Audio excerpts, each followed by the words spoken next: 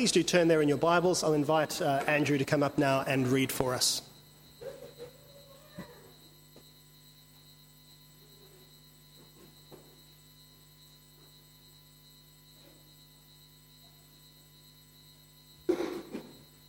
Good morning, everyone.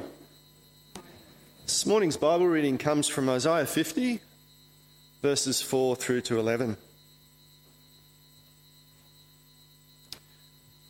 The Lord God has given me the tongue of those who are taught, that I may know how to sustain with a word him who is weary. Morning by morning he awakens. He awakens my ear to hear as those who are taught. The Lord God has opened my ear, and I was not rebellious. I turned not backward. I gave my back to those who strike, and my cheeks to those who pull out the beard. I hid not my face from disgrace and spitting. But the Lord God helps me. Therefore, I have not been disgraced. Therefore, I have set my face like a flint, and I know that I shall not be put to shame. He who vindicates me is near. Who will contend with me? Let us stand up together. Who is my adversary? Let him come near to me. Behold, the Lord God helps me. Who will declare me guilty? Behold, all of them will wear out like a garment. The moth will eat them up. Who among you fears the Lord and obeys the voice of his servant? Let him who walks in darkness and has no light trust in the name of the Lord and rely on his God. Behold, all you who kindle a fire, who equip yourselves with burning torches, walk by the light of your fire and by the torches that you have kindled. This you have from my hand. You shall lie down in torment. This is the word of the Lord.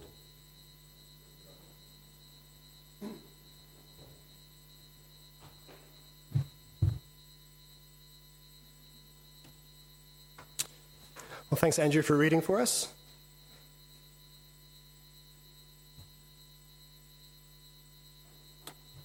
Well, this morning we're into the third servant song in this section of Isaiah's prophecy. We're looking at chapters 40 to 55 of Isaiah over this term. Unfortunately, we missed covering the second song in chapter 49 last week, but I'm very grateful that Bob stepped in at short notice to help while I was unwell. Really encourage you, go back and listen to his message from last week. I thought it was very encouraging and quite challenging. That second servant song, which you would have looked at in your Grace Community groups last week in chapter 49, it helps to keep building a picture of the new servant the Lord God is raising up. God will gloriously redeem his people, and the work of this super servant is critical to the success of that plan. Now, in the second half of Isaiah, there are actually 4 servant songs which are worth noticing, each sung under this looming shadow of defeat and exile to Babylon, which took place about 600 years before Jesus was born. In the first song in chapter 42, verse 1 to 9, we learned that the super servant will succeed where Old Testament national Israel, the first servant, failed. And he will do that because of the Lord's Spirit upon him, establishing worldwide justice in gentleness and compassion, a justice which simply and unmistakably declares that the Lord alone is God. Well, the second song in chapter 49, there we learn that the servant will come at just the right time to gather in all of those that the Lord has committed himself to in love. He will even receive the name Israel, transferring that title from the old servant to the new. And this song, the second song, also starts to introduce the theme of difficulty and suffering in the course of the servant's mission. Now, of course, Matthew, in his gospel in chapter 12, he notices the obvious. He notices that Jesus is the only one who fits the bill when it comes to who this servant might be. Jesus Christ is, in fact, the super servant that Isaiah foretold. And so now this third song, which we just read, it follows hot on the heels of the second. I'm going to pray for us, and then we'll look at what it tells us about the servant of the Lord. Would you join me as we pray? Our Lord and our God, we thank you for being a God who wants your people to know you personally and deeply. Thank you that we can know you through your word, and especially through your Son, our Lord Jesus Christ. Please help us this morning to behold our God. In Jesus' name we pray. Amen.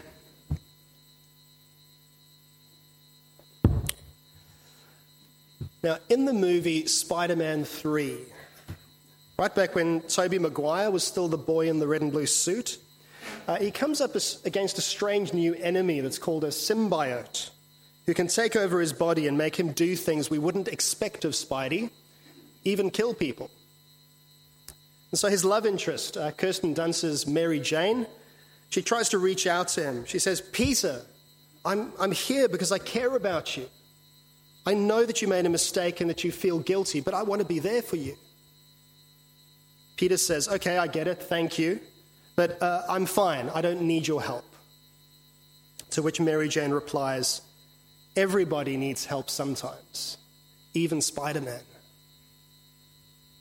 Now, reading Isaiah chapter 50, it seems everybody needs help sometimes, even the servant of the Lord. We've just got 2 headings today. You'll find the outline in your order of service. You're welcome to use that to make notes and to follow along. Our picture of the Lord's super servant is becoming clearer and clearer with each new song. And what today's song adds to the picture is a faithful and total dependence on the Lord God in the face of suffering and adversity. That's what this shows us about the servant, a total and faithful dependence on the Lord God, even in the face of suffering and adversity. Even the super servant needs the Lord God. Now, what does the super servant need from the Lord God? Well, there are 2 things, and in fact, he's already received them. Firstly, it's God's word, and secondly, it's God's help in adversity. So please do have a Bible open at verse 4 of Isaiah 50 so you can follow along. We'll look first at verse 4 and 5, where the Lord God gives his servant his word. So Isaiah, prophesying the voice of the servant, says, "The Lord God has given me the tongue of those who are taught, that I may know how to sustain with a word him who is weary. Morning by morning he awakens. He awakens my ear to hear as those who are taught. The Lord God has opened my ear, and I was not rebellious. I turned not backward." In other words, the sovereign Lord has put his word in the ears and the mouth of his servant, in his ears to sustain him, and in his mouth to sustain others. Even the super servant recognizes the necessity of daily dependence on the word of God. He builds his life, he builds his faith on the word of God. The super servant himself is a disciple. What the Lord has said is precious to him. Now, this is another way the super servant contrasts where the first servant failed. You see, they were rebellious. They did turn backwards. Old Testament Israel failed to take the Lord at his word. They failed to build their lives in faithful dependence on the Lord's promises. They failed to proclaim the Lord's truth to the world. And this is ultimately what will take them into exile. But thankfully, the Lord isn't done with them, and so he provides the super servant to do this work for them so that they can be redeemed. Just think of how much the Lord Jesus himself depended on the word of God. Even the Son of God knew the power of the word of God.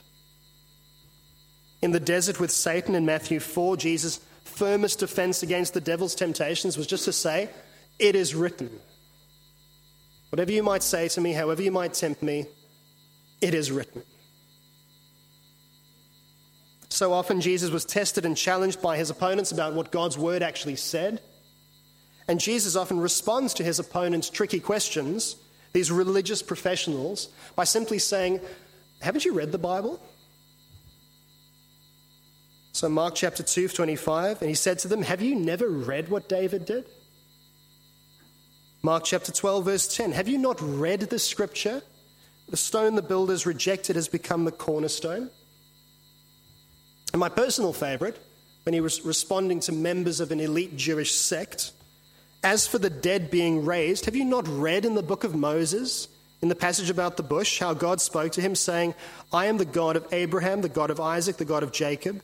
He's not the God of the dead, but of the living. You are quite wrong. I mean, what an insult to a Pharisee or to an expert in the Old Testament law. But the implication, of course, is that Jesus has read these things. He has read his Bible. He's taken them to heart. I really don't think we're meant to assume that Jesus arrived on earth with the Bible preloaded. In his humanity, he had to read it and learn it for himself, just like everyone else, despite being the Word himself. But as he did, it took root in his heart and his mind, and so he was able to call on it when he needed it, to say, it is written. Haven't you read? It was precious to him. It mattered. It had power. And of course, at the very end, his agonizing and painful words on the cross weren't so much his own words, but they come from the Old Testament Psalms. Into your hands I commit my spirit. My God, why have you forsaken me? That's the Old Testament. But God's word wasn't just there to help and guide Jesus, the super servant. God's word was also in his mouth to sustain with a word him who is weary. Isaiah chapter 50, verse 4. When Jesus was transfigured on the mountain with Moses and Elijah in Luke 9, we read that a voice came out of the cloud saying, this is my son, my chosen one, listen to him. Now, notice how closely the language of my chosen one parallels what we've already learned about the servant in Isaiah. The point is, Jesus' words are to be listened to. And so, to the weary, listen to the words that we began our service with today, Jesus' words. Come to me, all who are weary and burdened, and I will give you rest. Or listen to what Jesus says in John's Gospel, chapter 5, verse 24. Truly, truly, I say to you, whoever hears my word and believes him who sent me has eternal life. He does not come into judgment, but has passed from death to life. That I may know how to sustain with a word him who is weary. Jesus knew his Bible. He knew it for himself. He heard it, he obeyed it, and he passed its life-giving truth, his life-giving word along to others. And the reason is because he is the super servant of Isaiah chapter 50. Well, that's the first thing the Lord does. The Lord gives the servant his word. Secondly, he also helps the super servant when he faces adversity. Now, the third servant song is significant because it starts to show us for the first time, really, that the servant of the Lord will have enemies, and they will make him suffer. Just reading there from chapter 50, there will be those who seek his disgrace, those who seek to humiliate him, to contend with him, even try to find him guilty. Just think of the midnight trial that Jesus faced at the high priest's house. And yes, he would be struck and spat on. Verse 6. Now, I think we must resist the temptation to speculate exactly on what the relationship was between the Father and the Son when he was on earth. There's just stuff there that we can't know. And I don't want to be misunderstood as if I or even the Bible is suggesting that Jesus lacked anything at any point in his life or ministry which made him less than fully God and less than the promised Messiah. However, Isaiah's super servant certainly has his humanness emphasized in a big way, more so than his godness. And so it seems to make sense that it's in Jesus' humanity that we see most clearly his dependence on the Father. So frequently we find Jesus praying. At his baptism, before the Lord himself speaks from heaven, Jesus is praying, according to Luke chapter 3. And as he is praying, a voice comes down from heaven. Could the voice have been an answer to Jesus' prayer? Luke chapter 6, in those days he went out to the mountain to pray, and all night he continued in prayer to God. The next few verses in Luke 6 give us a clue perhaps on what he was praying about, as he went on from there to choose the 12 apostles. Luke chapter 9, which I've already touched on. About 8 days after these sayings, Jesus took with him Peter and John and James and went up on the mountain to pray. And that prayer seems to have been the catalyst for the transfiguration, where Jesus was changed before the three apostles, and he was suddenly standing there with Moses and Elijah, and they spoke of his departure, about which he was about to accomplish at Jerusalem. Luke chapter 9, verse 31. Once more, it seems to make sense that the miracle, the encouragement and the conversation of Moses and Elijah was in answer to Jesus' prayer about what he was going to face. In Luke 11 again, Jesus is praying in a certain place. Now, I don't doubt that Jesus had much to thank his heavenly Father for, but he had no sins to confess or seek forgiveness of. A fairly large chunk of his prayers must therefore have been prayers for help. Prayers for help for himself, or prayers for help for others, like the disciples, as he prays in John 17. Perhaps the most obvious example of this is in the Garden of Gethsemane. The night before Jesus went to the cross, Jesus prays 3 times. He's so unsettled, he's sweating blood. And it's one of the few places in the Bible where we hear the actual words that Jesus prayed. Mark 14:36, he prayed, "Abba, Father, all things are possible for you. Remove this cup from me, yet not what I will, but what you will." See, Jesus was deeply committed to prayer, and especially to seeking God's help through prayer, to depending on God's help through prayer. And God answered by giving him the strength, the resolve to face his suffering, to face his death. However glorious the outcome would eventually be, it was still hard. And he needed God's help. We must be careful of ever thinking that Jesus was simply on autopilot from the cradle to the cross. It was a hard road. Jesus faced temptations to turn aside from the mission, to accomplish it a different way. He faced enemies, both human and supernatural.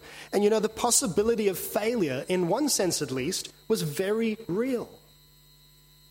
He needed the Lord God's help, and he knew it.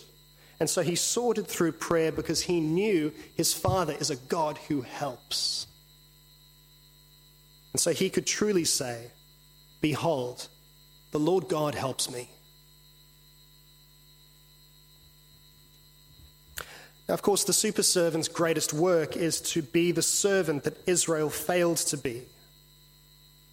And in this case, it's the servant's reliance on the Lord's help in word and in action, which is in view in Isaiah 50. Jesus had to seek the help of the Lord God, his Father, to save you and I. The crowning glory of this dependence is his willingness to die and have his relationship with his Father somehow severed for a time, completely confident that the Lord God would raise him up from the dead and confirm him as the king, the promised king and rescuer of God's people. But that's not all the servant's dependence is for. Because in his dependence, he also teaches us how we are to depend on the help of the Lord God for ourselves. He is an example of someone who needs God's help. Now, with each of the 4 servant songs, we usually find the song and then a short explanation afterwards, a short summary. And here, verse 10 and 11 are the explanatory summary of the 3rd servant's song. The work and example of the servant in this song present us really with 2 ways to live. Verse 10 and 11. Way number 1. Fear the Lord and obey the voice of his servant. This is one and the same thing as trusting in the name of the Lord and relying on God. Verse 10, who among you fears the Lord and obeys the voice of his servant? Let him who walks in darkness and has no light trust in the name of the Lord and rely on his God. So listening to the voice of the servant, depending on God, is one and the same thing. Like the servant, but through the servant, we listen to God's word and rely on God's help. I wonder, what place does prayer and Bible reading have in your life? Is it something you prioritize? Do you follow Jesus' example of intentional and dependent prayer and reflection on the Word of God, saturation in the Word of God morning by morning? Now, so many illnesses and diseases can be attributed to very predictable causes, like smoking or alcohol abuse, drug abuse, overexposure to the sun and certain chemicals. In a similar way, so much doubt and sin and faithlessness can be attributed to the predictable cause of neglecting the simple habit of daily seeking God's help in his word and in prayer. I know the days I struggle most to resemble Jesus are the days I don't start by reading my Bible and praying. And that's because of verse 11, which gives us the only alternative to depending on the Lord God's help. The only other way to live well is self-sufficiency. But listen to the warning in verse 11, because self-sufficiency doesn't end well. Behold, all you who kindle a fire, who equip yourselves with burning torches, walk by the light of your fire and by the torches that you have kindled. This you have from my hand, you shall lie down in torment. In other words,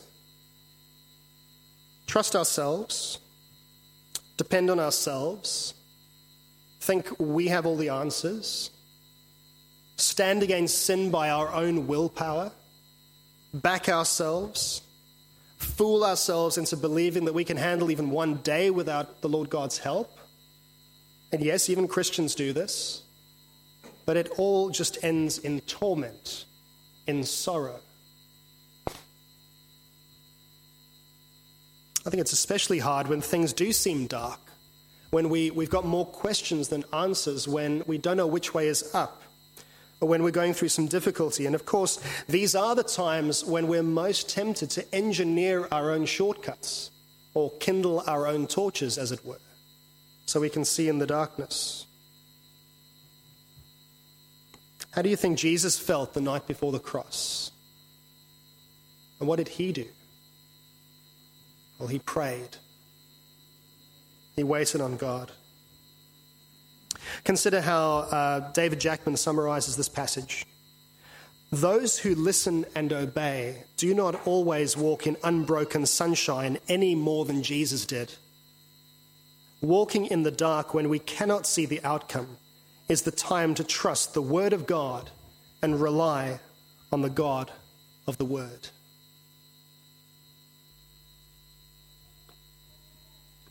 Now, there is a saying which goes like this, that God helps those who help themselves. A variation of that says God helps those who help themselves, but God helps those who get caught helping themselves. Now, I have to say that this saying, that God helps those who help themselves, is utter nonsense. But it's alarming how many Christians believe that this is actually found in the Bible. So a poll by demographer George Barna in the late 1990s found that this saying was the most widely known Bible verse among adult and teen believers, despite it actually not being there. Now, the disturbing decline in biblical literacy aside, this idea actually has its roots in ancient Greece, in the Quran, and in the deist teachings of Benjamin Franklin, more so than it does in the Bible. In fact, the message of the Bible is the opposite, that God helps those who cannot help themselves, which actually includes all of us. This is at the very core of the gospel of grace, where dead sinners are brought to life in Christ. But in his humanity, Jesus also sets a pattern of daily dependence on God's help for us. Everybody needs help sometimes, even the servant of the Lord. Jesus couldn't have achieved our salvation without a deep dependence on his Father's help. What makes us think we're any better? Jeff and Claire are being baptized today. And partly that's a way of admitting that they cannot help themselves, but they need the help the Lord God provides through his servant, the Lord Jesus Christ.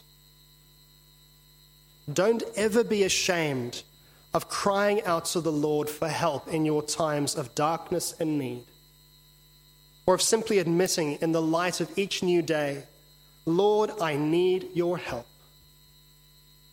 Think of that hymn, which is so brutally honest. I need thee every hour. He is a God who helps. He's a God who delights to help his people, who knows how desperately we need his help, even if we don't actually realize it. And if we've learned anything from our time in Isaiah so far, we've learned that he is a God who comforts. He's a God who loves. He's a God who delights to make things new and can. He raised his son from the dead. He can help you. So read your Bible and pray as a daily habit, depending deeply on the Lord, just like Jesus did. I'd like to round off this morning's message by reading two short passages from the New Testament letter to the Hebrews. If you've got your Bible with you, you might like to turn with me to Hebrews chapter 2, and then I'll read from Hebrews chapter 4 as well.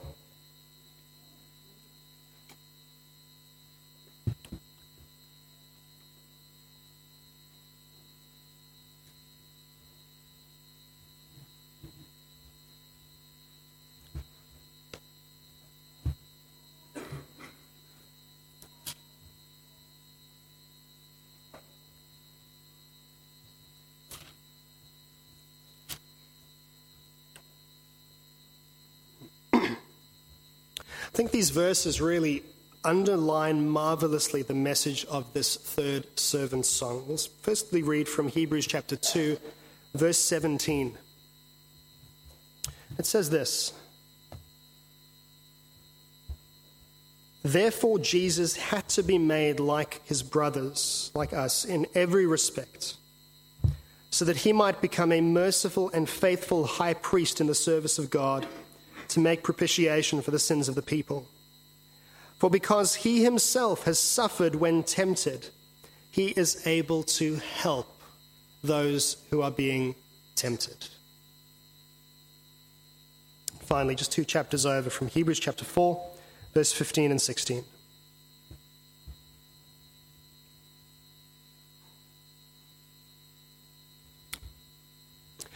For we do not have a high priest who is unable to sympathize with our weaknesses, but one who in every respect has been tempted as we are, yet without sin.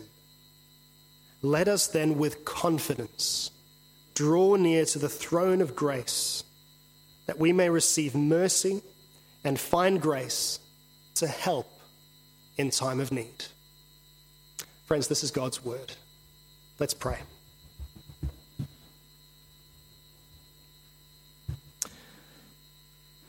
Our Lord and our God, we thank you so much that you are a God who helps. That you've demonstrated this supremely through the life and ministry of your Son, the Lord Jesus Christ. Father, we thank you that he not only accepted your help where we rejected it, but also he shows us how to accept your help. Father, forgive us for thinking that we've got it all together, that we can handle things on our own, that we can be self-sufficient. Lord, we need you every hour. Please help us to take hold of your word, a relationship with you in prayer, and to always be seeking your help for the path that you've marked out for us as we await Jesus' return. Help us not to be ashamed of seeking your help, but recognize that it is the only way we can truly live. And this we pray in the name of the Lord Jesus Christ, our Savior and our King.